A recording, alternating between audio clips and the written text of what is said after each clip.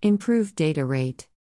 Receivers have acknowledged messages, often used in Classic CAN, where a wide range of advantages are offered to confirm the transmission success rate within the message transmitted, with potential transmission errors that can be detected quickly and the data can be retransmitted quickly enough. CAN identifier, where arbitration of the messages is possible, offers an advantage for application control to avoid collisions during transmission of data and short latency time to be provided for high priority messages that are even at higher bus loads.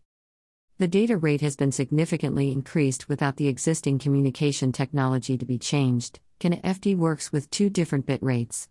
The control commands with arbitration rate that includes arbitration, message type, and detection, and acknowledgement are dependent on the propagation speed led to the network extension.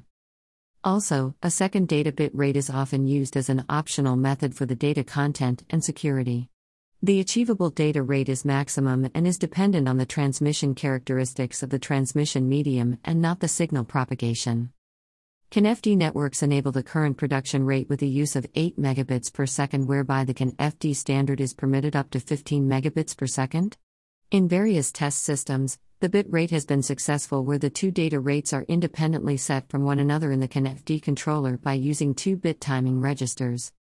The two data rates can be performed by a switching method to be used by two control bits in the protocol. Till now, the first bit is reserved that can be used as the extended data length bit, where CAN-FD is defined as messages due to its recessive level.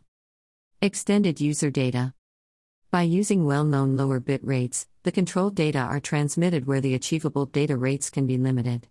The data area can be increased by up to 64 bytes, where in transfer mode, more amount of data can be sent, whereby the increasing data rate can be effective. As the Classic CAN provides only 8 data bytes, that no longer is sufficient for many data applications, like for transmitting high-precision analog values, or a multi-axle robot can be controlled with encoding values that are diverse and with drive commands. This can be perfectly done by adding service data that significantly reduce the effectiveness due to transport protocols where transmission of more than 8 bytes is required. The option for CAN-FD is now provided up to 64 data bytes. In doing so, in a single message, large data blocks are transmitted mainly in process data cases where more complex devices are controlled completely by using a single process message.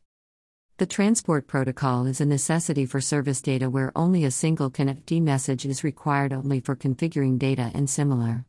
The control data can be prevented from being unnecessarily extended where CAN-FD uses only 4 bits as a data length code, where the value is in the range from 0 to 8, which is taken directly from Classic CAN.